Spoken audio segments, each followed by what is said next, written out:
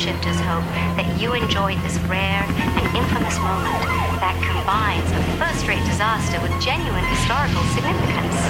But now it's time to take a deep breath and get those cameras out as we prepare to temporally reset you to one of the most fantastic catastrophes in history.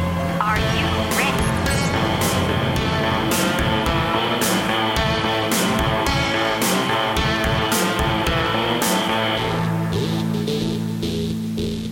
Everyone, and welcome back to the Time Shifters podcast. This is your host, Christopher, and with me, as always, is my fantastic co-host, Tom. Tom, how the heck have you been? I have been well and relieved as of late. Good, yes, you were just saying before we started recording that your home renovations have been completed. Congratulations. Yes, thank you. 2.5 months in the making. So, kind of nice to know that my house belongs to me again. Yes, you don't have a bunch of strangers coming in and making messes anymore? Yeah, exactly. Now the messes are just all mine. You got no one else to blame them on now? No, not this time. But now I need to spend an inordinate amount of time cleaning. Drywall dust gets everywhere. Yes, it does. Oh my gosh, you have no idea. You're going to be finding that stuff for weeks. Probably. You're going to think you've got everything clean, and then you're going to move something. Well, and you know me with all of my little collectibles and tchotchkes, and that means I got to touch each and every one, move them, dust under them. Yeah, it's going to be a while. Yeah, we've been doing a little bit of spring cleaning, I guess, in the middle of winter, but the middle of fall anyway. And I was doing some dusting, and I opened up the curio cabinet and thinking, well, this stuff isn't too bad. And I was looking and like just touched a finger onto the glass shelf, and there's like a definite spot where my finger just touched where there's dust. But I'm looking at all the stuff that's on these shelves. I'm like, yeah, that's going to be another day. Yeah, that's the thing. Our collectibles and stuff, they're very nice, but the amount of time required, and God help you if they're not just straight like statue kind of things, if they're figures of any kind. Yeah. Now it's repos and all. This particular curio cabinet has not just like some figures and stuff and collectibles, but it's sort of like the family curio. Yeah. So everybody's got a little something in there, including like a big collection of rocks and shells. Yeah. And that's pretty much, I get the top shelf fine. That's no problem. It's maybe a dozen and a half things that could come off pretty easy. But then you get down to the bottom shelf and it's just like dozens of things. I'm like, I'm just not up for that. I think I'll just keep the light turned off and the door closed. We'll be fine. Yeah, it's kind of I've got a hutch full of Optimus Prime. That's all that's in it is Optimus Prime. Lots of variations, and I'm like, those doors have been closed. It doesn't look that dusty in there. I'm not touching it. Yep, exactly. As long as you don't touch it and actually make a clean spot, you can't see how dirty the rest of it is. Exactly. And no one else can tell. Trying to think of things that have gone on since the last time we recorded. One of the things that came up, I think, in between our recording dates is the trailer for Ghostbusters Frozen Empire. Mm-hmm. Have you had a chance to see this? I did, and they used the music very effectively. What's that little noise that they make when we see the headquarters? The da-da-da, da-da-da. Yeah. that little noise that you heard like from early in the first movie, and you just get that little chill up your spine, like, yay! I'm very impressed with this trailer because it looks like they actually, Ghostbusters Afterlife. I loved it. I had a great time with it, but it was effectively just one scene after another of fan service. Oh yeah, absolutely. This actually looks like they went to the effort of, okay, we did that. Now here's a nice new story for you. Yes, no, we've introduced our new characters. We reintroduced you to the old. We've given you the nostalgia factor. It essentially a version, a rehash of the original movie, more or less. Mm-hmm. But yeah, now you're getting like, okay, now we can put a little meat on this bone. So, looking forward to it. It looks like the characters are going to show the movie's going to start with the characters established. Yes. Everything happened in Afterlife, and then they went to New York and Set up they shop. became Ghostbusters again, set up shop. They're doing their business, and that's just where at least from the trailer, it's just where it jumps in. Well, and I'm a Patton Oswalt fan, and to watch him be there basically like Ray's sycophant, like, yes, I like it. And no mini Marshmallow Men to be found, at least in the trailer. So I'm a happy man. Yeah, no, I'm definitely looking for it. And actually, the baddie still makes me kind of hope that if the franchise can continue, the real Ghostbusters cartoon had a character that I always loved, Sam Hain. Sam Hain, yes. The figure that you kind of get to see is a little reminiscent. It's totally not him. But it makes me hope for maybe a day. Yes. Yeah, those were always the best episodes of the real Ghostbusters. He was like a legitimately evil, kind of scary villain. Yeah, no, he was super creepy, and he was prepared, and he had a chip on his shoulder about the Ghostbusters in particular. So, yeah, I just really kind of hope that at some point they might even it's a rare opportunity to get a couple of little like real Ghostbuster Easter eggs into a future movie. Could be fun. Yeah. No, absolutely. On the flip side, on the other side, Yes. perhaps, of how good we're expecting the new Ghostbusters film to be, there's a new film coming out from Full Moon. And you know I'm a Full Moon fan. Yeah, and actually, when I saw this particular trailer, I was surprised Full Moon still existed. I hadn't seen it in a while. Charlie Band has revived it. It's actually, I don't think, really gone anywhere. It's been producing stuff, but the films it's been producing, I think the heyday of Full Moon, at least for me, is definitely in the 90s. Oh, yeah. The Puppet Master, the Subspecies. All the even straight-to-video release stuff. Yeah, well, which is what they still do. Yeah. But that to me was like kind of like their real heyday. Mm-hmm. And then as you got to the late 90s and going into the 2000s, a lot of their films got a little too... I just lost interest with them. I don't know if they just changed the kind of films they were making, or if I just changed myself and I wasn't interested in things and like the evil Bong and Head of the Family and things like that. Yeah. I don't know if Head of the Family that might have been late 90s. I felt like they were like, this isn't the same. This isn't the Full Moon that I knew. So I wasn't really paying much attention to them, other than the fact that I knew that they're around. Mm-hmm. Charles Band, for at least a little while, had a studio up in northern Ohio. Oh, wow. I don't know if he still does. This was several years ago. Sure. That this was big news that he was moving and going to be doing films. And Baby Oopsie was a film that he did up there. And sure, never seen it. There's a lot of the Full Moon stuff in the last decade or two that I've not paid attention to. But this trailer for this one, especially with my recent dive into Jaws clone, giant animal attack kind of films, even the title of this one, Full Moon, is just pretty much wearing it on their sleeve, and they're calling the film Bad CGI Gators. Yeah.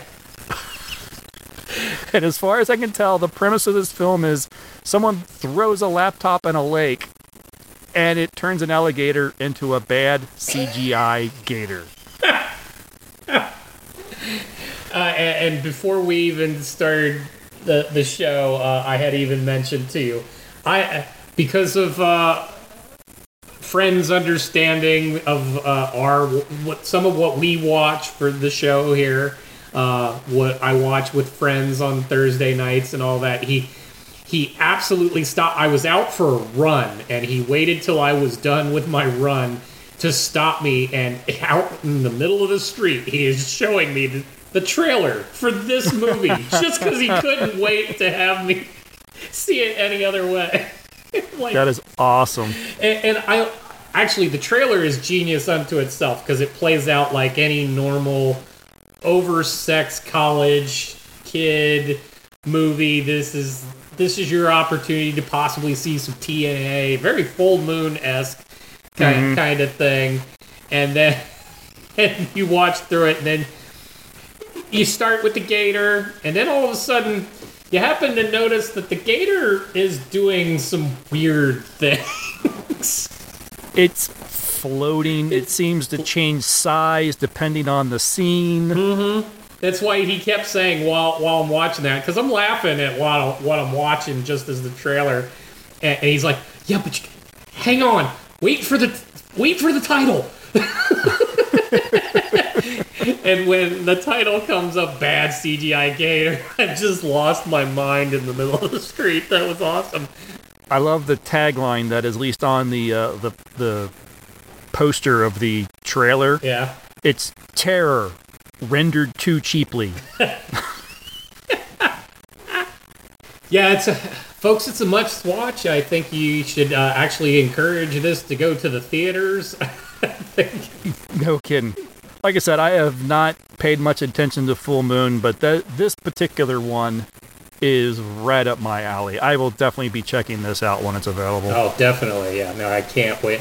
I can honestly say for what will be a bad movie on purpose, I am deeply excited for it. Yes. Yeah. I got good vibes from that one. Mm. Back to the good side of the coin. Yes. Now that the writer strike and the actor strike has effectively come to an end, we got word that Strange New World Season 3 is heading back into production. Yay. This is very good news. Yes, it's just like getting a warm blanket when you got a shiver. It just feels right. Yes. I think I read that it was going to start this December. Yeah. And run to like the summer of 24. So we could conceivably see more Star Trek by the end of next year. Yeah, I know the strike was really risking whether or not we'd get out of... And we might still. I don't know how they want to run their schedule. It could run us still into 25 before we see more. Part of that announcement, if I remember correctly, too, is now they get to explore whether or not they want to take on any other Star Trek projects.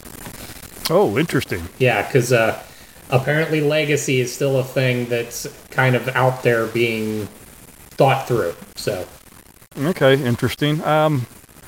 I'm not sure if I'm that keen on it. if I'm honest, I mean, I'm not going to say I wouldn't watch it or I wouldn't give it a shot. Right. But I'm not one of the ones that are going like, "Oh yes, I want to see a 7 of 9 series." I don't. I don't really care. For me, it's not so much about whether or not it's 7 of 9. I actually like her just fine, and thought her development made her a lot better than she was on Voyager during her time on Picard. It gave her some more depth and some more. Oh, so absolutely. If it takes that next gen vibe and can carry it forward, I could get on board with it. I reserve judgment till there's actually something to watch, but I have a more glimmer of hope on that front than you. I know you're always very trepidatious about about new Trek. That is true. Discovery let you down hard. Oh, absolutely. Yeah. Yeah, so I'm trying to put that little spark of hope in you, but we'll have to wait and see. No, I appreciate it. I'm glad that I surround myself with cooler heads when it comes to this stuff. I wanted to step back to our last episode where I was talking about Time Jam, Valerian, and Laureline, and I asked if you might watch a few episodes of this anime that I was watching. Mm-hmm. You got to a few of them. Yeah, I got right? through 3 of the episodes, and I can honestly say after watching the 3, I think we only have 6, something like that. Maybe it's 8. I don't remember. Total episodes. I believe there's 23. Oh, 23. Oh, well. Yeah. Well, that is going to take a minute, but actually, of what I watched, I want to keep watching. Oh, interesting. All right. Now, the thing that I found interesting about this, especially, I went back to you to ask what year this was produced. Mm-hmm. So 2007. Correct. Of course, this is all based off of comic series, obviously, from the 60s. So the thing I found surprising, I actually like kind of the anime feel, even though this is French. Well, it's a French. The animation, I think, they did team with a Japanese production company, and it has that vibe. So yes. But no, I found I like the animation where they stuck in CGI. I think it made sense and didn't pull you out of it. It wasn't harsh by any stretch of the imagination. I was digging the story. In fact, right the first episode, especially their little time. I forget what they called them, guardians or whatever. Temporal something agents. Yeah, temporal agents. Yeah, I was trying not to call them time cops, but that's basically... and actually, that's not accurate. But this gets into fun time things that we get to discuss. But I was enjoying a vibe that it felt a little Voyagers-esque on the first episode. That notion that we're going to travel in time. They were more observation rather than intervention, but it kind of had that feel. Hey, you're going to go on a mission, and there's a reason for you to do it. All that fun stuff. And then watching it all go horribly wrong on his first mission, and that's how he gets Laureline. That was a lot of fun. They did that pretty well, and then how they continue it through, at least for the first 3 episodes. But what I thought was funny is how misogynistic it still is, despite the fact that they are trying to build a female heroine. They're making her way better than Valerian ever could be, because she seems smarter, faster, more agile. She's from the past, and she's picking crap up way faster than he's getting, and he seems like a blockhead half the time. But yet the song, even the opening song, Valerian. Yeah, it's all about him. It's all about him. And then even when there's moments where she's going to play the damsel because she needs to play the damsel for whatever situation they're in. But does she? That's the part that's kind of off-putting. We're making Valerian the hero. He's probably the lesser of the two. He just happened to start the sleigh ride. But she's obviously taken the reins since. And yet, even in all of this alien culture, she's still somehow lesser than him, no matter what. Yeah. And that's the only vibe in the whole thing that's kind of rubbing me the wrong way. No, I agree. And I'm glad you brought up the theme song, because that was one of the points that I wanted to bring up, too, is it's Valerian and Laureline, or Laureline, however you say her name, is the name of the show, but the theme song is, I can't make out all the lyrics, because the way they sing it is very stylized, and it's high-pitched in some. Yeah. High-pitched and everything, but yeah, the point of it is...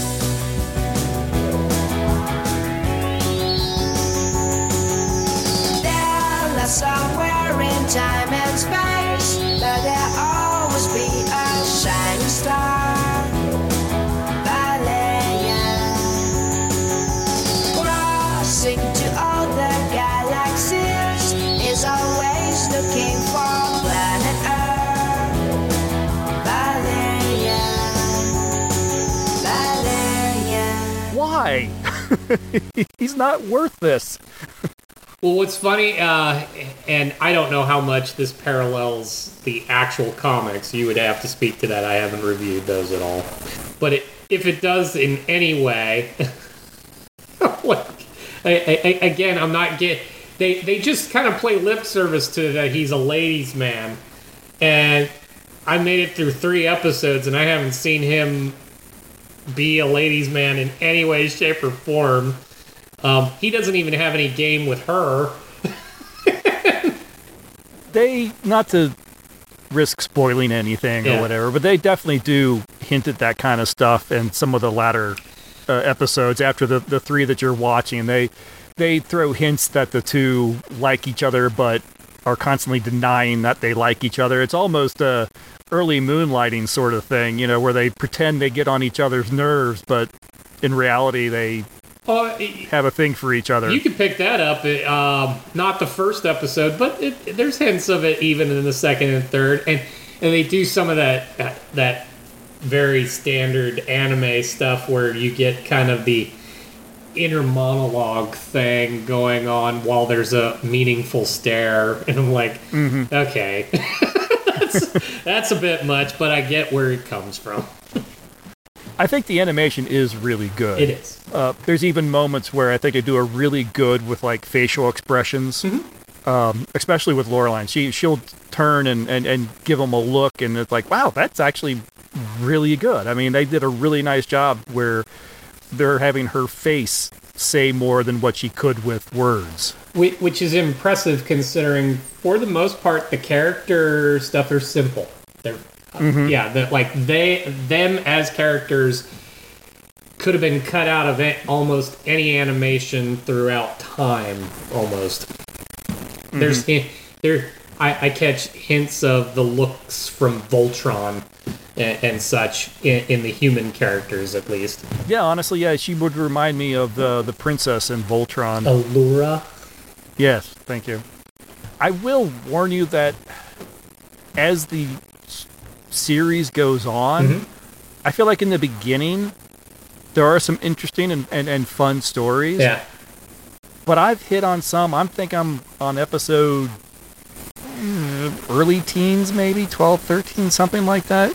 And they start really leaning into almost childish and almost, just too lighthearted. I mean, we actually had a body swap episode. Oh, jeez. Great. It seems like a trope that I feel like everybody that's ever written any kind of sci-fi series have all gone in on a pact where they all have to have a body swap episode. Yeah, I don't know what it is. All of them.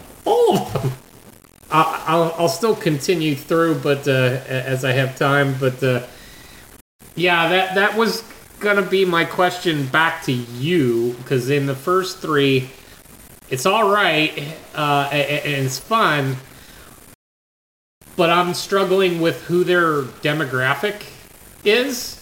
Because, I mean, it has the potential to be very sophisticated and adult, but it still comes off very childish, even in the first three. So you're just telling me it's going to continue kind of down that route where it doesn't know whose its audience is.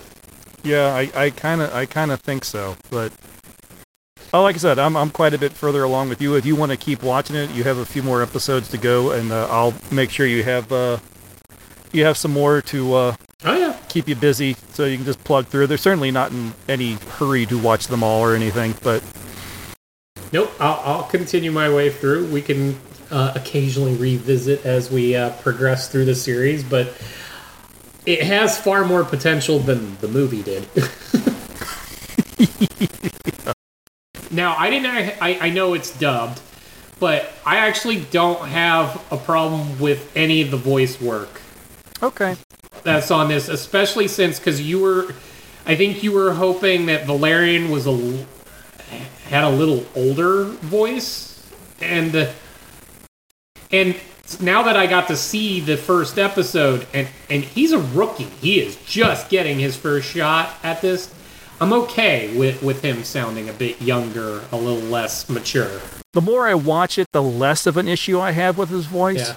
But I think my issue with it still is I wish it was a little bit more masculine. Well, it would make more sense when we get to the parts where he is supposed to be more the ladies' man, the guy's guy. I don't know why he has to be that way, but that's kind of what they paint him as, and you kind of want a presence if that's your character. All right, well, I appreciate you checking them out, and I hope you continue to enjoy them, and yeah, we'll revisit this at a later date, perhaps. Cool. I've been taking up all the top of the show. Have you been doing anything else besides the Time Jam? No, between all that stuff, Time Jam, and went to see the Marvels movie. Oh, did you? Yes. Good. I'm looking forward to seeing it. I hope you enjoy it, because I fear why it's getting maligned, because it's not doing well. No. Well, I do think there are some people that argue that it's just simply superhero fatigue, and I certainly think it's maybe true. I am less interested whenever I hear about a new Marvel film coming or any superhero film coming because so few of them feel original anymore. I mean, Blue Beetle, which is, I think, now available on on Max. It is. It's available on Max. Still which I want to watch. I still haven't watched it. I want to watch it, but when I saw the trailer, I felt like, well, I've seen this in like every 3 Spider-Man films I've just watched. And that's what I want people to start taking a step back with on this, is understand why you have a problem with it. Like, I've had people tell me about not liking that it's an all-female centric list, and that's crap. They don't like Brie Larson or Captain Marvel, and I'm like, I don't get that either. I watched it. I enjoyed it, but I will happily admit it is lather, rinse, repeat. It is every Marvel movie you have ever seen to date. Right. And that's it. That's the fatigue of it all. And while I was having a conversation with somebody that was busy maligning it, I'm like, I had to stop them, and I go, okay, let's go through this. Why did you like the first stuff? And they're like, oh, well, it was new, it was this, that. I'm like, okay, granted. Is this any different than any of that stuff? Well, no, not really. I'm like, that's my point. You like that stuff, you don't like this one. You don't like this one because you're exhausted. If you think about it, from the time of the first Iron Man movie to the first Avengers movie, they only had like that. It took 5 films to get to that, basically. If I've got that count right, it might even be less. But I want to say less, but I could be wrong. I know it's Iron Man, Thor, Incredible Hulk, Iron Man 2, and then I think we're at Avengers. I think that's okay. right. I think. I'm sure someone out there will correct me. But it also took them almost 10 years to do that. Mm-hmm. And then it took off like a shot, and then Disney got involved, and then they started producing a lot more content. And there was more, and then there was more, and then there was more. And now we're even into the whole, did I watch all the right things to even understand what I'm watching now? And that's the part that I think is wearing people out. Yeah. And then if you really want to think about it, Marvel has so many loose ends off of their end credit scenes and all that are not wrapped up or not revisited in any way, that I think half of what's in people's head is, when am I going to get to see that while I'm trying to watch this? Yeah, how lost am I going to be because I didn't watch, was it Miss Marvel? Very. Okay. Watch Miss Marvel. And watch Miss Marvel. It's actually fun. Yeah, no, it looked like it would be fun. Yeah, so you're... You need Captain Marvel, you need WandaVision, and you need Miss Marvel. Okay, well, I need to get Disney Plus anyway because the new Doctor Who season's going to be starting up here. So I got more than enough reason to go ahead and subscribe to Disney Plus. Which is funny because you're doing it right now while there's a big movement to cancel Disney Plus. Of course, why not? And not for the conservative crap, just for the fact that they keep raising prices on this stuff. And I get it, content creation is that, but I mean, they have even their bands and the ones where you can get them with ads, but even those are priced too high for you to have to deal with all the ads. So it's complicated, but yes, if you want to enjoy the Marvels, you're going to need those things. You've probably already seen the Captain Marvel movie. Yes? Yes, I've seen the Captain Marvel. I've not seen WandaVision. I can't imagine that I am surprised that WandaVision would play into it. There is the Captain Rambo character who is in that. That would be Captain Marvel's niece from the first movie. The little girl. Her best friend was Captain Rambo and had a little girl. The little girl grows up and becomes the new Captain Rambo. And if you don't see WandaVision, you don't know any of her backstory or why she is who she is. I see. Yes. Yeah. So, unless you're... And that's why I'm not going to see the Marvels. Yeah, unless you're going to go ahead and just live off the exposition that's in the Marvels, which you can. It's just not going to be as satisfying. That's what I did with the last Doctor Strange movie. You needed to watch WandaVision before you really get into that one, and I didn't. So. Well, what's interesting is, and speaking of those loose ends, so I mean, this year we did see Secret Invasion come out on Disney Plus, which is entirely it's an entirely Earthbound story involving Nick Fury and the Skrulls that are living on Earth since the Captain Marvel movie. There's a whole bunch of intrigue and war stuff going on, and it plays no part in the Marvels. Despite the fact that there's Captain Marvel, Nick Fury, and the Skrulls all in that movie too. And that's where Marvel starts to lose people, is it's collapsing under the weight of its own success. Are you connected or not with the extended Marvel universe, is what it sounds like. Yes. And yeah, at this stage, you need it all if you want to kind of keep up. Okay, understood. I feel like Marvel probably did their best work with doing a series and the movies at the same time with some of the Agents of S.H.I.E.L.D., where the events in the movies happened, but you only get a hint of it in the show by them like looking at a screen and watching the news. And you seeing a clip from the film on the news or something and going, wow, I can't believe that happened, sort of. And then let's move on with our story. And that was a fun way to parallel it. All right, well, that is a heavy top end of the show. I think we need to move on and get to the subject at hand. So let's take a break. We'll play a promo for another podcast, and then when we get back, we're going to take a look at 2012's John Carter.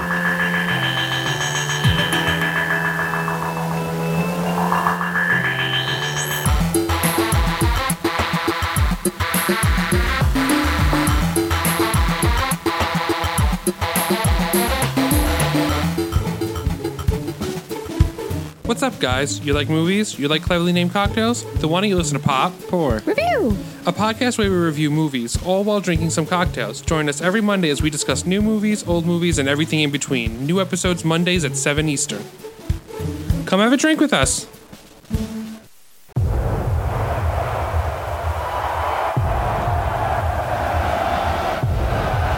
Let them be crushed.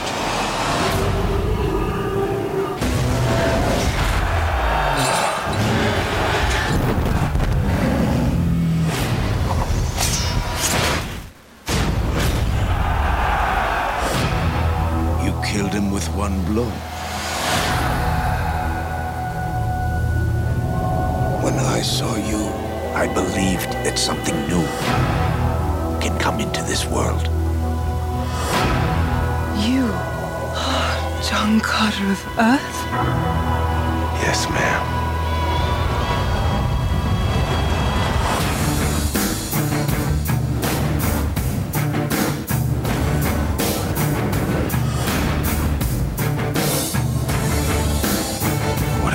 Place. A new power threatens to destroy our city.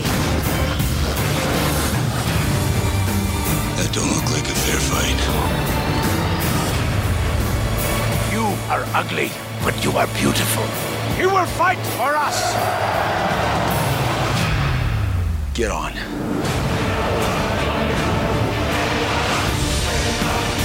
We did not cause this. But this very night, we will end it! I was too late once. I won't be again.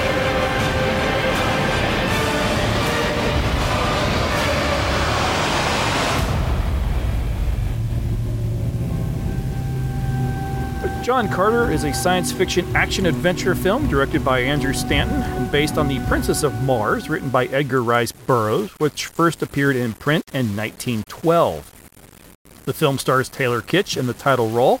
It also stars Lynn Collins, Dominic West, Mark Strong, Samantha Morton, Thomas Hayden Church, and Willem Dafoe. In the film, a young Edgar Rice Burroughs attends the funeral of his uncle John Carter. Edgar has been left all of Carter's vast wealth and estate, including his personal journal. And in that journal tells the tale of Carter, a former highly decorated Confederate cavalry officer who in 1868 is arrested by Union soldiers in order to try to convince him to help them fight the Apaches. He escapes, and in the ensuing chase, he and a wounded Union officer end up having to run from a group of Apaches. They take refuge in a cave that the Apaches won't even enter. Carter discovers the cave is lined with gold and strange markings are etched into the wall. A mysterious figure materializes in the cave and Carter shoots him. The man holds a silver medallion and attempts to recite a series of words. Carter takes hold of the medallion just as the man finishes, and then Carter finds himself transported to the world of Barsoom, what he later discovers is the planet Mars. He finds on this world he has incredible strength due to the lighter gravity, which still doesn't prevent him from being captured from the green Martian Tharks, led by their Jedak, Tars Tarkas, a tall, quad-armed, tusked creature who live in the remains of their once great civilizations that have been destroyed by the thousands of years of war between the two Red Martian factions. Carter becomes embroiled with the political machinations of the leader of the moving city of Zodanga. The Jedak, Sab Than, has world conquest on his mind and is being aided by the mysterious Therns. They've given him the power of the Ninth Ray, a powerful weapon that makes him seemingly unstoppable. Only the city of Helium stands in his way of conquering all of Barsoom. Sab Than then arranges a marriage with the Princess of Helium, Dejah Thoris, with a promise to spare Helium. Carter has to help Dejah Thoris, who is also the lead scientist of Helium, in order to try to find his way home, which makes him a target for Thawne and his Thern allies, while also fighting for his life if he gets caught in the middle of a battle of leadership brewing among the Tharks. And that is probably the longest synopsis I have ever read of any of the films that we have covered on this show, because it was literally, where do I begin and where do I stop with something like this? And having you read that out loud, all the sounds, apparently Martians really like the TH sound. Yes, apparently. Thawns, Therns, and Tharks. Oh my. This is director Andrew Stanton's first, and I believe only, live-action film to date. Stanton directed Pixar Animation Studios' hits Finding Nemo and WALL-E. He actually lobbied Walt Disney Studios to reacquire the rights from Burroughs' estate, having read the books as a kid. Disney had the rights to the film years ago, and there's been actually from several studios attempts at making this film. There's been attempts at doing an animated. Someone wanted to do a stop-motion version. All these kind of just fell apart because of the time that they were trying to do it. It simply couldn't be filmed. Disney was originally skeptical of hiring, since he had never directed a live-action film before, and he wanted to do it without major stars. They found the screenplay confusing, but figured he managed to overcome similar obstacles to make his two previous animated films big hits, so they finally approved him as director. Now let's talk marketing a little bit. Yeah. The head of Walt Disney Studios marketing during the production was M.T. Carney, who previously ran a boutique marketing firm in New York with no previous experience marketing movies. But they gave it the old college try. But Stanton often rejected marketing ideas from the studio, and according to those who worked on the film, chose to use his ideas instead. A preview reel presented at a convention failed to really resonate with the audience, and according to Stanton, quote, "My joy when I saw the first trailer for Star Wars is I saw a little bit of almost everything in the movie, and I had no idea how it was connected. and I had to go see the movie, so the last thing I'm going to do is ruin that little kid's experience. That's how he explained having a preview reel with a whole lot of disjointed stuffs. Disney got even more nervous when Lionsgate Films' remake of Conan the Barbarian performed poorly, as did Universal's Cowboy and Aliens, making studio execs think that audience weren't interested in anything with a Western or early American West theme. These elements were downplayed in many future previews or trailers. There is some controversy on who or why the title changed. The film, based on the story Princess of Mars, was originally titled John Carter of Mars, with Stanton claiming because not a single boy would go if it were called Princess of Mars. He later removed "of Mars" in an effort to have it appeal to a broader audience. And Disney reportedly believed that the sex appeal of Taylor Kitsch appearing shirtless through the movie would bring in more female viewers because, of course, women don't like sci-fi. Yeah. There is also theories that the recent failure of the Disney animated film Mars Needs Moms played a part with the marketing head Carney reportedly conducting a study which noted recent movies with the word Mars in the title had not been commercially successful. Yeah, because the word Mars is the thing that did it. Yes. A teaser trailer relied heavily on the visual imagery from the film without saying much about the creators or about Burroughs' work and how much it influenced later stories like Star Wars. There were few effects or action scenes shown, and Stanton has denied the rumor that production delays left them without enough finished shots to include. So again, Stanton chose not to show those. Yeah. Stanton's contract gave him control over the trailers and their content. Disney begged him to take their suggestions, but he continually refused. This is one of the worst marketing campaigns in the history of movies, a former studio marketing chief complained to Vulture, the pop culture website of the New York Times, shortly before the film opened. It's almost as if they went out of their way to not make us care. The full trailer and a Super Bowl ad were both similarly bland enough to make even the star Taylor Kitsch publicly concur with the criticisms. Oh, God.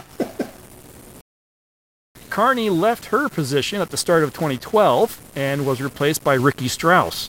Disney moved the release date up to early March 2012, giving the film only 2 weeks before The Hunger Games premiered, a film that had already gotten a lot of great buzz and was expected to do really well, which we now know it did. Yeah. And as the premiere date approached, unlike most films that a studio is banking on to kickstart a franchise, there were almost no marketing pushes of merchandise in Disney or non-Disney retail or online stores. In short, there was almost nothing going in this film's favor prior to release. Yeah. And we will get to some of the post-release criticisms at the end of the show. There's just so much that went into not making this film successful. Yes. It's very bizarre. They spent hundreds of millions of dollars on this film, and very little of it actually trying to sell it. Or they didn't know. They let the wrong people with the wrong idea sell it. And it's a shame it's Andrew Stanton that's mostly to blame for the poor decisions. Because without burying the lead, I find this an entertaining film. As do I. And again, we'll get into it a little bit later when we talk about some of the fan feedback from the social media. It seems to be well liked. Yeah. But why did this thing not do well in the theaters? And I have to think it is they didn't know. Stanton maybe didn't know how to market it. No. What they did do, they didn't do properly. The moving it up against, there's this other studio coming out with this film that everyone is positive is going to be a hit. So let's put it ahead of that and only give us a couple weeks in the theater. Right. Can you imagine if maybe you didn't hear much about it, but it hit the theater, and then word of mouth got out. And went, oh no, that's a fun film. Can you imagine what would have happened if it had a little bit more time to breathe? Yeah. I think, then Hunger Games, but you do it 2 weeks before something like Hunger Games comes out. Hunger Games has its young audience fans from the books and everything, huge amount of buzz, takes the freaking movie-going audience by storm. There is nothing that's else in that theater at that moment. No. When was the Princess of Mars written? 1912? 1912. So yeah, you're putting a movie that's based off a book from 1912 against a set of a movie that was based on a book that a couple years old. Right. That every tweener has read. Every person the people that spend the money in the theaters is familiar with. Yep. So, and like you said, with the marketing, not really kind of touting that this is like source material for Star Wars and such.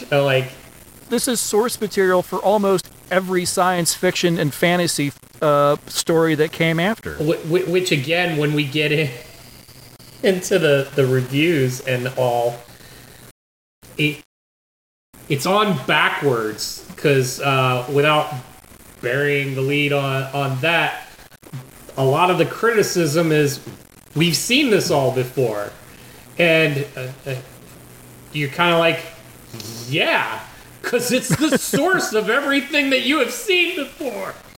Yes, absolutely. Oh, and before we go any further, and because you're talking about burying the lead and everything, and I brought up the social medias over on our Discord server when I posted this. Former co-host Matt Flynn reminded me he and I covered this film back in 2018. Oh, jeez.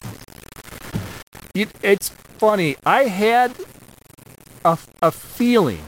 You ever have one of those feelings where you just have a feeling, but you don't know why you have that feeling about anything, about something? You just have something nagging at the back of your head, and you don't know what it's there for.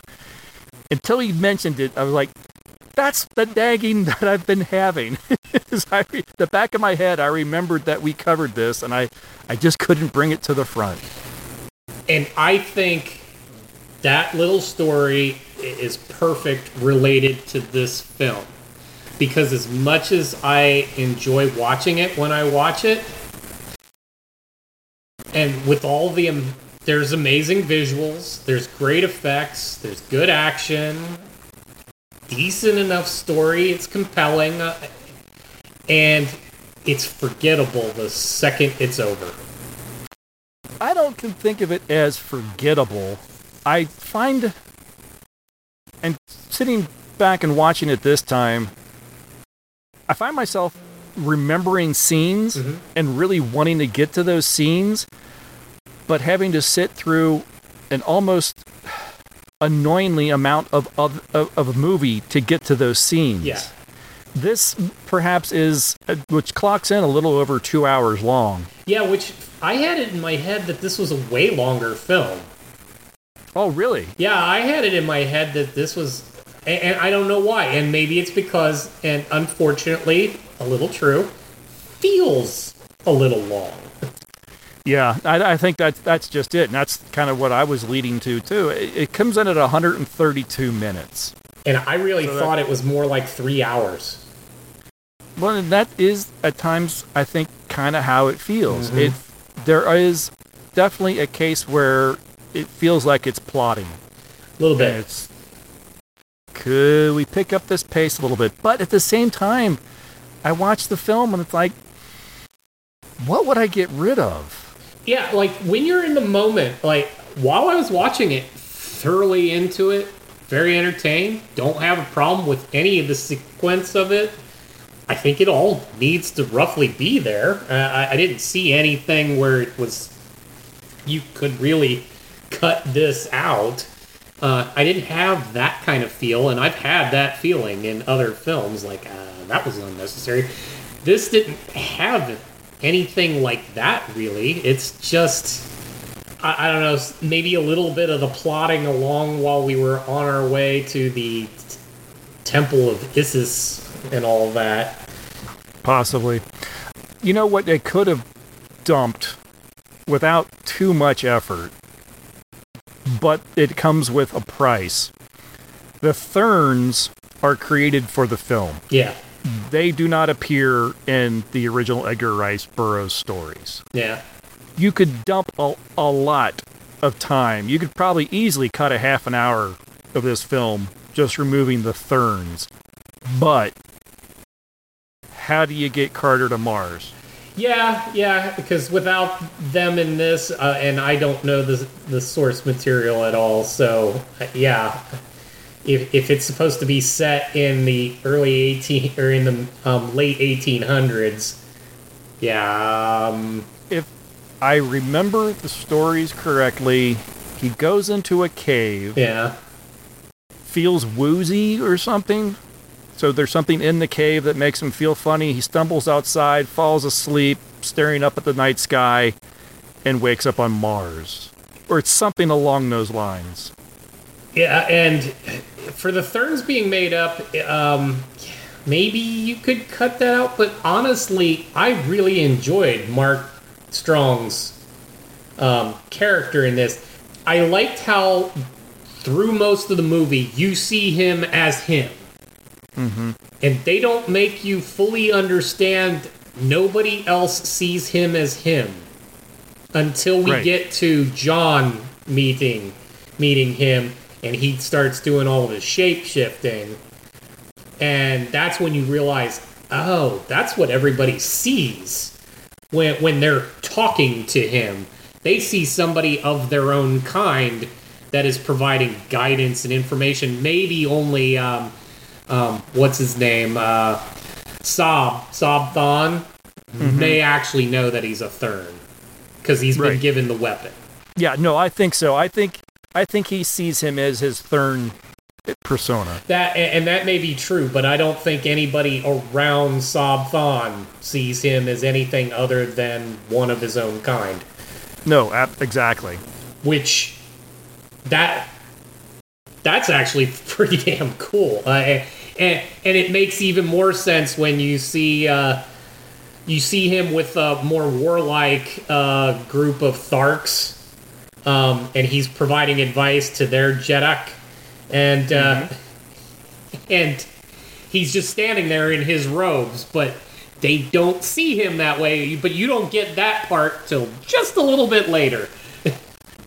It's very much, for anyone with a more, well, I was going to say contemporary, but we're talking 20, 30 years ago, this is the shadows of Babylon 5. Yes, it absolutely is. So, it's so derivative. And again, came first. Actually, no, I guess the Therns, you could say the Therns are derivative, because Babylon 5 came first. Yeah, but in which case, this is a snake biting its own tail. Right. So, but no, there's even in the crap movies that Mark Strong has appeared in, I enjoy him way too much. So you could cut out some time if you're willing to do and he's on Mars, and we're not going to explain how. I suppose. I think audiences would have a hard time swallowing that. Well, yeah, and honestly, I kind of dug the little, I don't know, almost Sherlock Holmes style storyline thing going on back on Earth, where he actually sets the Therns up so that he can get back to Mars after they tricked him out of going back to Earth. He sets up a very long con to get himself back to Mars, and that was actually very cool. I enjoyed that a lot. No, it was very clever. I liked it too. I do actually like the idea that there's a species that are just nearly immortal, that just are so, they've just become so bored with everything that they decided they're just going to go around and manipulate worlds for just, because shits and giggles. Well, and he even says at this point, well, not literally, they're just kind of feeding off of it. Mm-hmm. They just enjoy it. They like to tinker with civilizations till they all run themselves into the ground, and then they move on to another world and do it again. Yeah. And in this particular solar system, they got 2 to play with. Yeah, and you kind of wonder if they've done it on any other planet in the solar system before. Yeah, maybe that's why they're not inhabitable. What did you think about the casting of this one? What about Taylor Kitsch as John Carter? I'll admit that, again, watching it this time, I run a little hot and cold. There's times where I think I couldn't imagine really anybody else, and there's other times where I think he's a little too California surfer boy. Yeah, it is a little hard picturing him as a war-hardened Civil War cavalry man. He doesn't pull off that vibe so much. Right. Yeah, I think it just depends on what part of the film that he's in what role he's supposed to be that you can sort of take him for what he is. Well, and he kind of reminds me of a poor man's Timothy Oliphant. Okay. He's got kind of that look. Almost the presence, but just not quite. But you could have put him in there in a heartbeat and you'd have had something too. I do kind of like the fact that we had stars. We had some good names in this film. Yeah, but they're all in the background character stuff. Yeah, the bigger names were hidden behind CGI. Mm-hmm. You got Willem Dafoe, but he's a 4-armed tusked Thark. Right, yeah, literally prior to the recording, I didn't really read through the cast list, and then I see William Dafoe on there, I'm like, wait, who was... Oh, yeah! I hear the voice now! And it didn't even occur to me the entire time I was watching it that was him. Well, I think it's brilliant. It's not just the voice. He was Tars Tarkas. They actually have Willem Dafoe on stilts with facial motion capture camera and everything. Oh, nice. It's him. Oh, that's awesome. Yeah, I mean, they really went all out for that kind of stuff. I like that this wasn't, this wasn't Tom Cruise as John Carter or anything like that, which I believe was one of the names talked about in earlier incarnations of attempts to get this film on the screen. Yeah, and people need to stop making those attempts to put him in every movie. Lynn Collins is an actress I had never seen before that I knew of anyway. It wasn't until I was reading the reviews that I knew. It even struck me. Both Taylor and Lynn were in the Wolverine movie. Yeah. It did oh yeah! It was the X-Men Origins Wolverine. The X-Men, yeah. I don't think I ever got around to watching that one. You didn't miss anything. That's what I heard, is why I didn't pay much attention to it. And it only now is striking me that actually he played one of my favorite X-Men, and it was done so badly in the movie that I kind of forgot. But yeah, he played Gambit. Oh, okay. Yeah, I can't see that. Well, that's okay. The movie did nothing for you to make you think you were watching Gambit. She was apparently in about 10 episodes of The Walking Dead in 21 and 22. Yep. Oh, you know why I don't recognize her? Because I stopped watching The Walking Dead by then. Yes, that's what happened to a lot of us. Right. Okay. No, in fact, actually, I really rather enjoyed her in the film. Aside from the fact she's gorgeous, but I mean, she had a great presence in the film. And that is where I think this film really has some strength, is with the exception of maybe John Carter, all the characters I think have a really great presence. Mm-hmm. They're all great characters, and they all have something to do, and what they're doing actually makes sense for their characters. Oh yeah, no, absolutely. No, I loved the world of Barsoom. It does strike at one thing that always drives me wild. It drives me wild to this day because they do it in all the damn Transformer movies, and I don't get it. It's you have a civilization with some technological prowess, and yet they still all beat the hell out of each other with swords and sticks. Most of the major fight, they have ships that travel on light. Yes. With cannons and guns. And yet everything is a mass charge on beasts with sticks and swords. And I'm like, why? I mean, it is that whole mentality, because it drives me even more nuts in a Transformers movie, that they all beat the crap out of each other with swords. Like, you're robots. What the hell? So in a civilization like this, where they've advanced enough to have these mechanisms, and I love the feel. I love the notion that it's technologically sophisticated, but they're still very ingrained in their own worldly environment. There's a balance between here, I would say, Earth and sky, but in Mars and the sky in this case. Mm-hmm.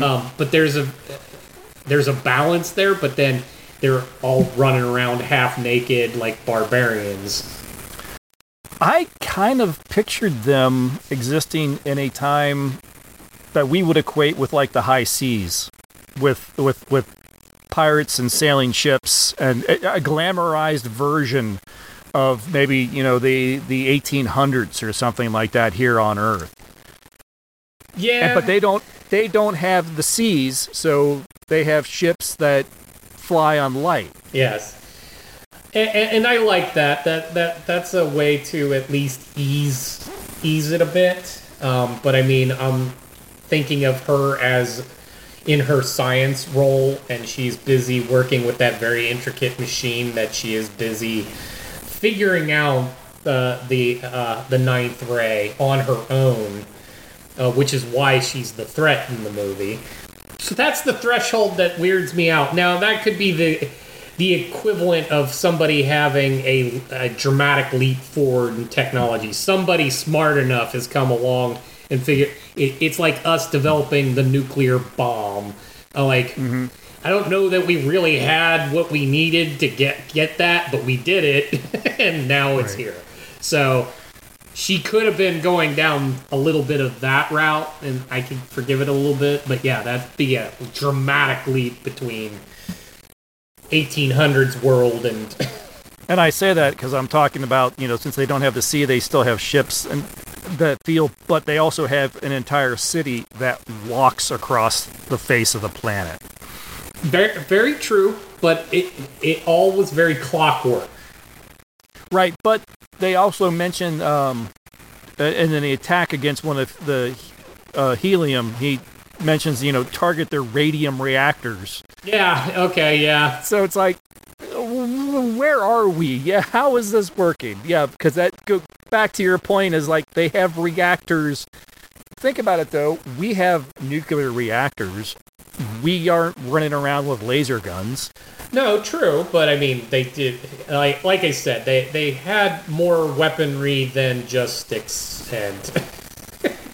And so they have reactors actually, and then if you think about it too, you saw an awful lot of like torches and such, but they apparently have reactors that run things. So no electric light, or some? I mean, I don't get it.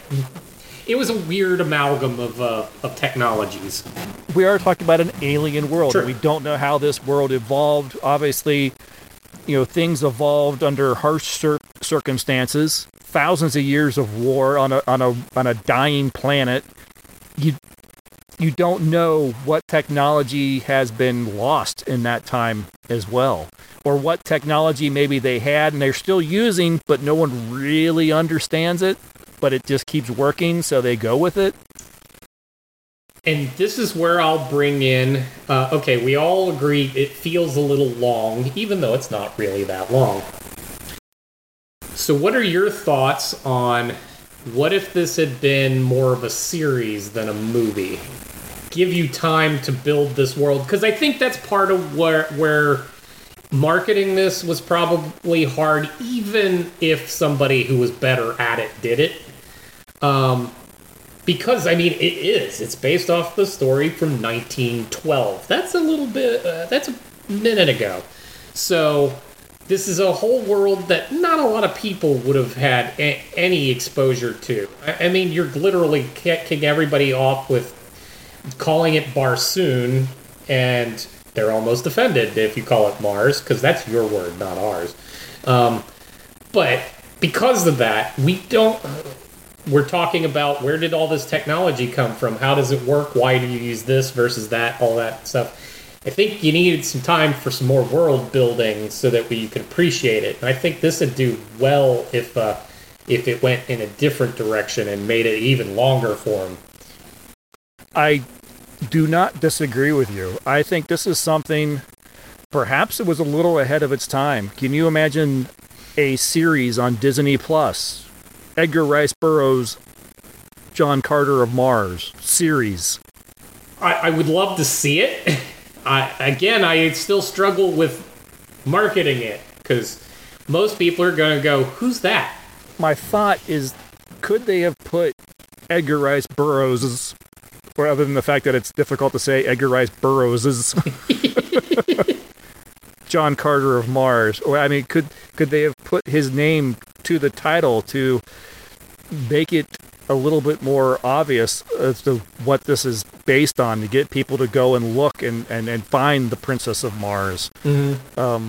I hate to admit it, but I think Stanton was right. You couldn't have called this Princess of Mars. No, likely not. Especially coming from Disney. You'd have people going to the theater looking for something else entirely. Did you actually read the source book at all? Like, I know I haven't. I did to some extent. I would love to actually get a physical copy of the book, like an old printed copy. What I tried to read like 5 years ago when we covered this before, I remembered this after Matt had brought it up. I got like a downloaded on my Nook copy. Okay. But the text recognition scan was so poor that it was really frustrating trying to read. You know, there's just a lot of, that doesn't make sense, that's not the right word. Obviously, you know, something was scanned and not from a decent source and just thrown into a digital form. And I read it, and I think I said this at the time, I read it for as long as I could stand it. It wasn't that it wasn't the story that was bothering me. It was just the vehicle that it was being presented to me in was bothering me. And I have never gone back. I'd love to actually find a legitimate copy. I need to find a book from the library to actually try to read this. Yeah, because I think my question in that, and not that she didn't feature prominently, Deja, but is she even the star of her own book? I don't remember, because it was 5 years ago, and I did not get that far into it. And I'm going to strike out and say in 1912, no. She was probably not. No. So, to which then the title almost doesn't make sense. Mm-hmm. So if that's not, if she is not the heart and soul of your story, why is she your title? So, right. Yeah, so I would even dare say strike out a little more wild.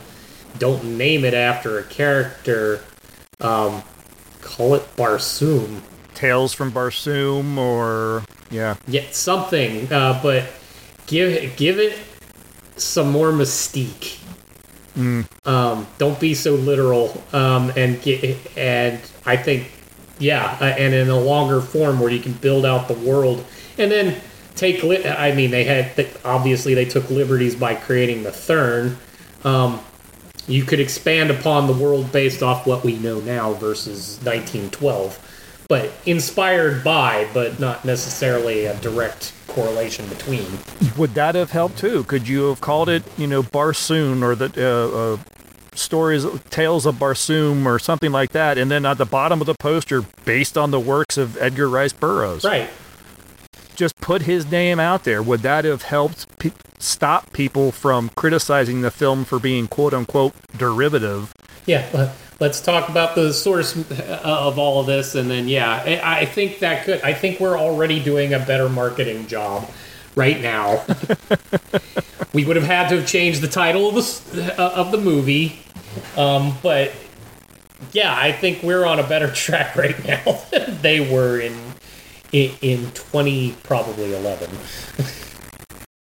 Well, we put this in our series of, well, it looked pretty. Mm-hmm.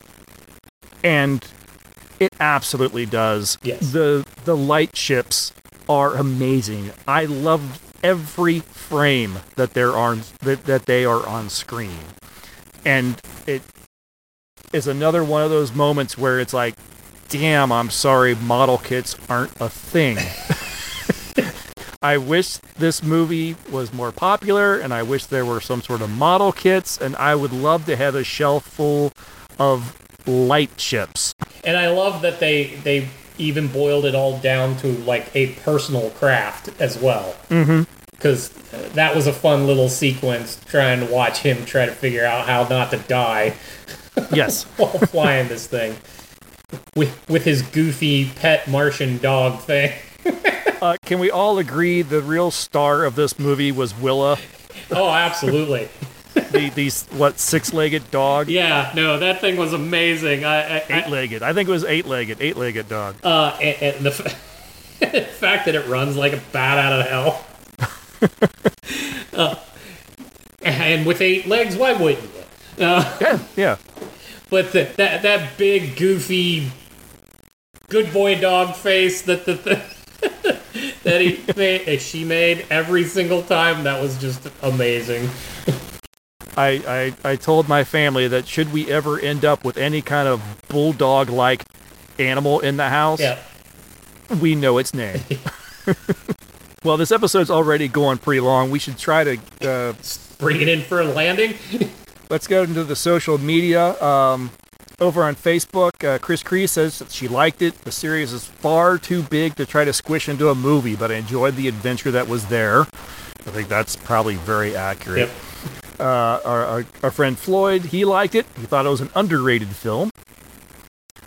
And this, from a variety of different sources, many of it from like the Fediverse, a variety of social medias. So the usernames here. Charlie Bones also enjoyed this movie. It left me wanting for more, and he thought that it sucked that it failed. Yeah. Agreed. Yes, spelled with 3 Y's. I adore the books, which are from the early 20th century. Hardly derivative when they inspired 20th century greats like Bradbury and Sagan. I followed this movie for years leading up to it. They completely screwed the marketing. I was disappointed to say the least, but it is magical to see such a loved work in film. Maybe someday we'll get a reboot. Nova Prime loved this movie when it came out. Thought it was rough around the edges, but a hell of an adventure on screen. Again, to call it derivative, though, is a joke and betrays an understanding of the impact the novel series had on the sci-fi genre as a whole. Riven liked it overall. Carter's characterization is very different from the books, but his book characterization is so weird that I completely understand why they changed it, even if I was annoyed. Also, the book is very specific that most Martians don't wear clothes, but that probably wouldn't have gone over well either. Not as a Disney property. Absolutely. Put that on Max or Showtime. I'd watch that. Fubar X ends it with enjoyed it and have gone back and watched it a few times. The alien character FX was a bit cheesy, but the acting and story were engaging.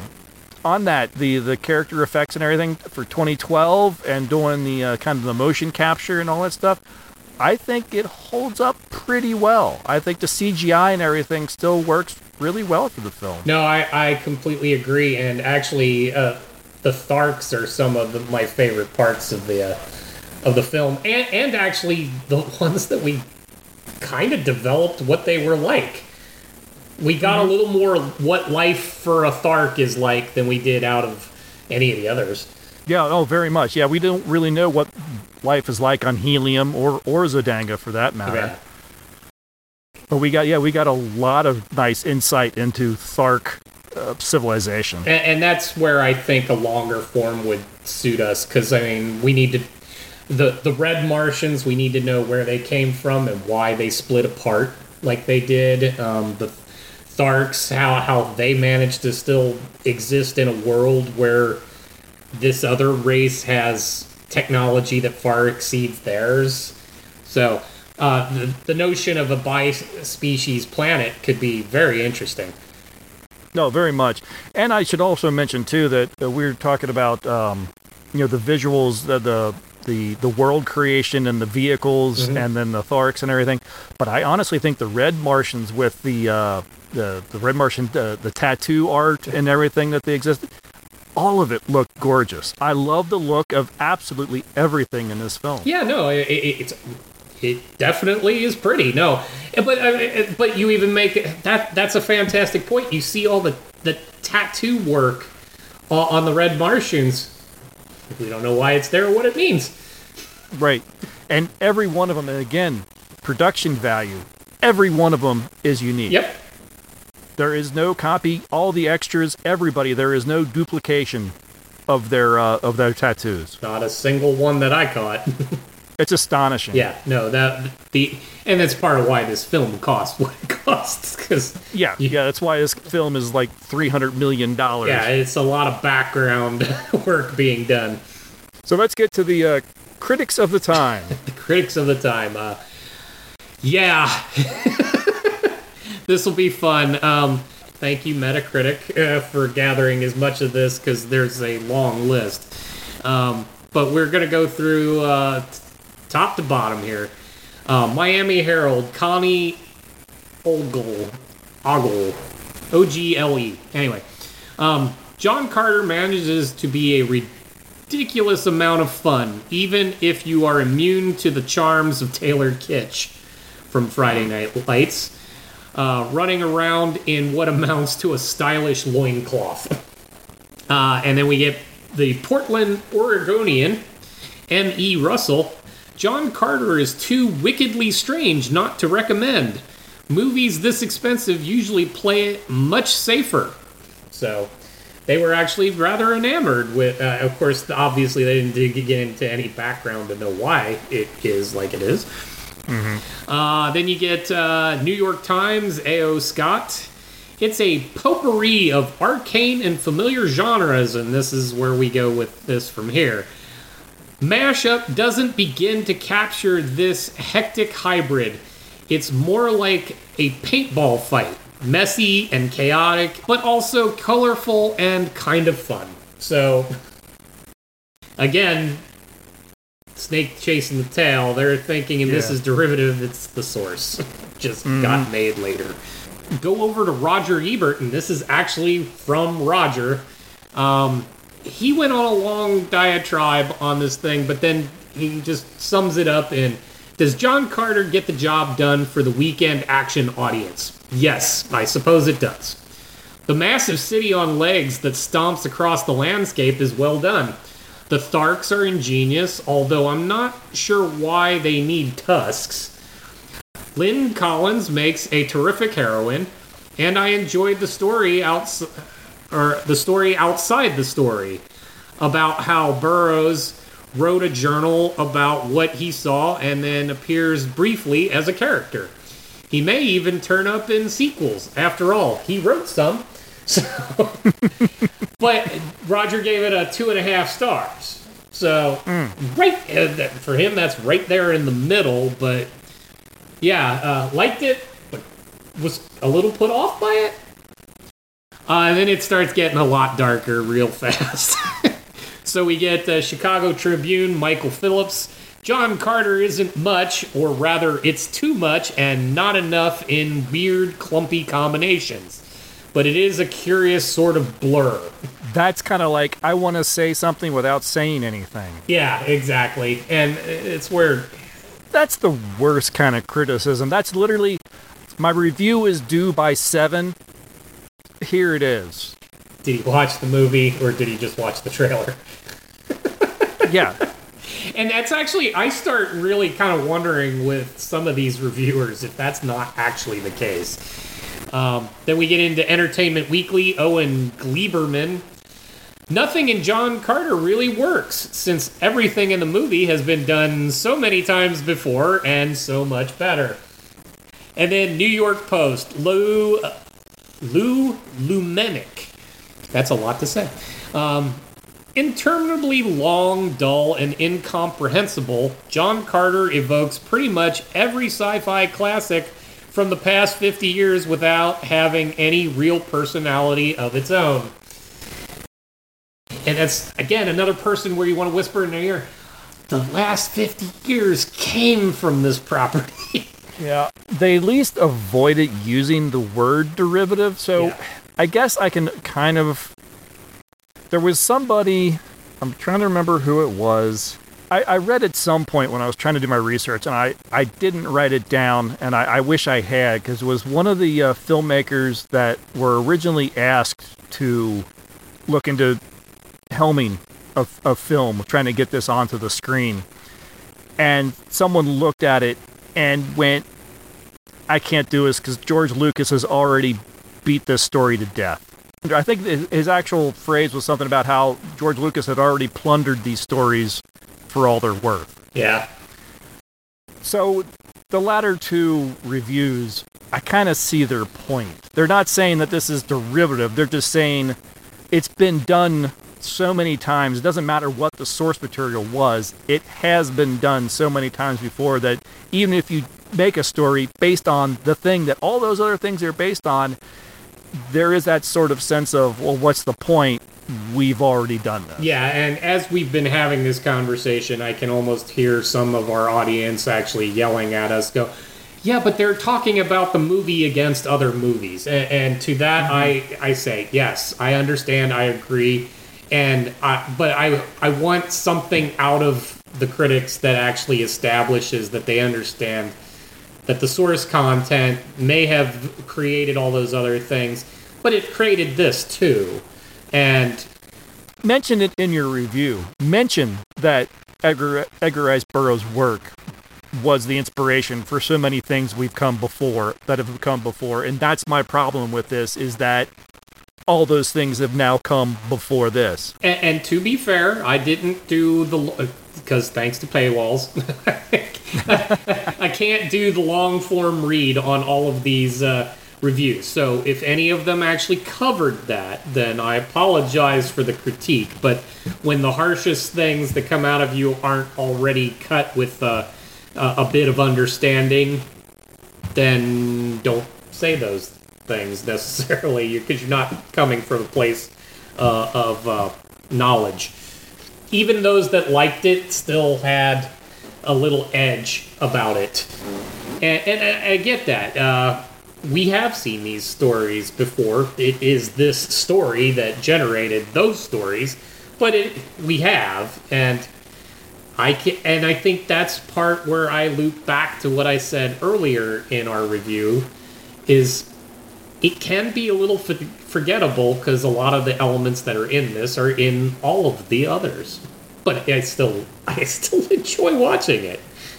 I do. I have this on Blu-ray. I got the Blu-ray as soon as it came out. I saw this in the theater.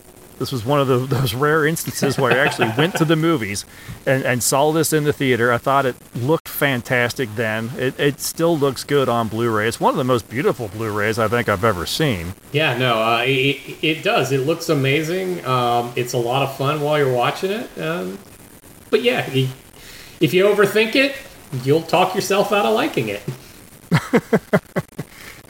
And, the runtime is one of those things where this could be a film that I would go back to and watch a lot more if it weren't 2 hours and 20 minutes long.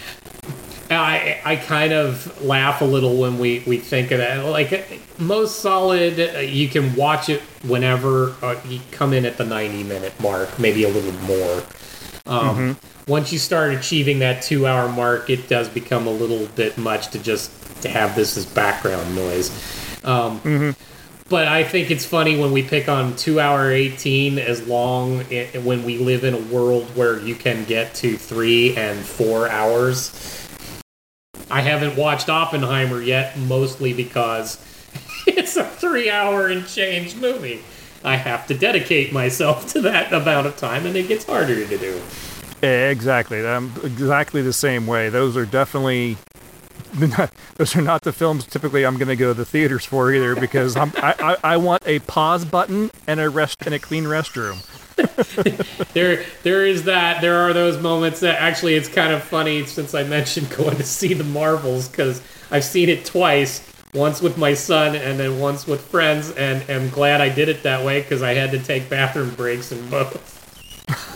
So I just timed them at different times this time around. Understood. So yes, the longer you make your movie, the harder you make it to be in a theater.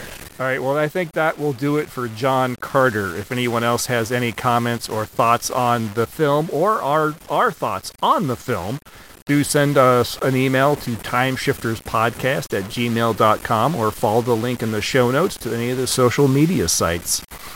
To round out the year, we are at the end of, well, it looked pretty.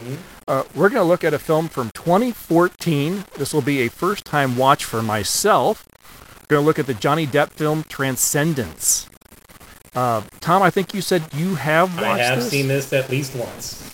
Excellent. Okay, well, this will be a first-time watch for me. From I can tell from the trailer, it definitely fits well within our it looks pretty, and I'm looking forward to seeing if there is more to it than just a pretty picture. Yep, I can't wait. So that's going to do it. Thanks very much for listening, everybody. Tom, thanks as always. We'll talk to everyone in 2 weeks. Bye. See ya.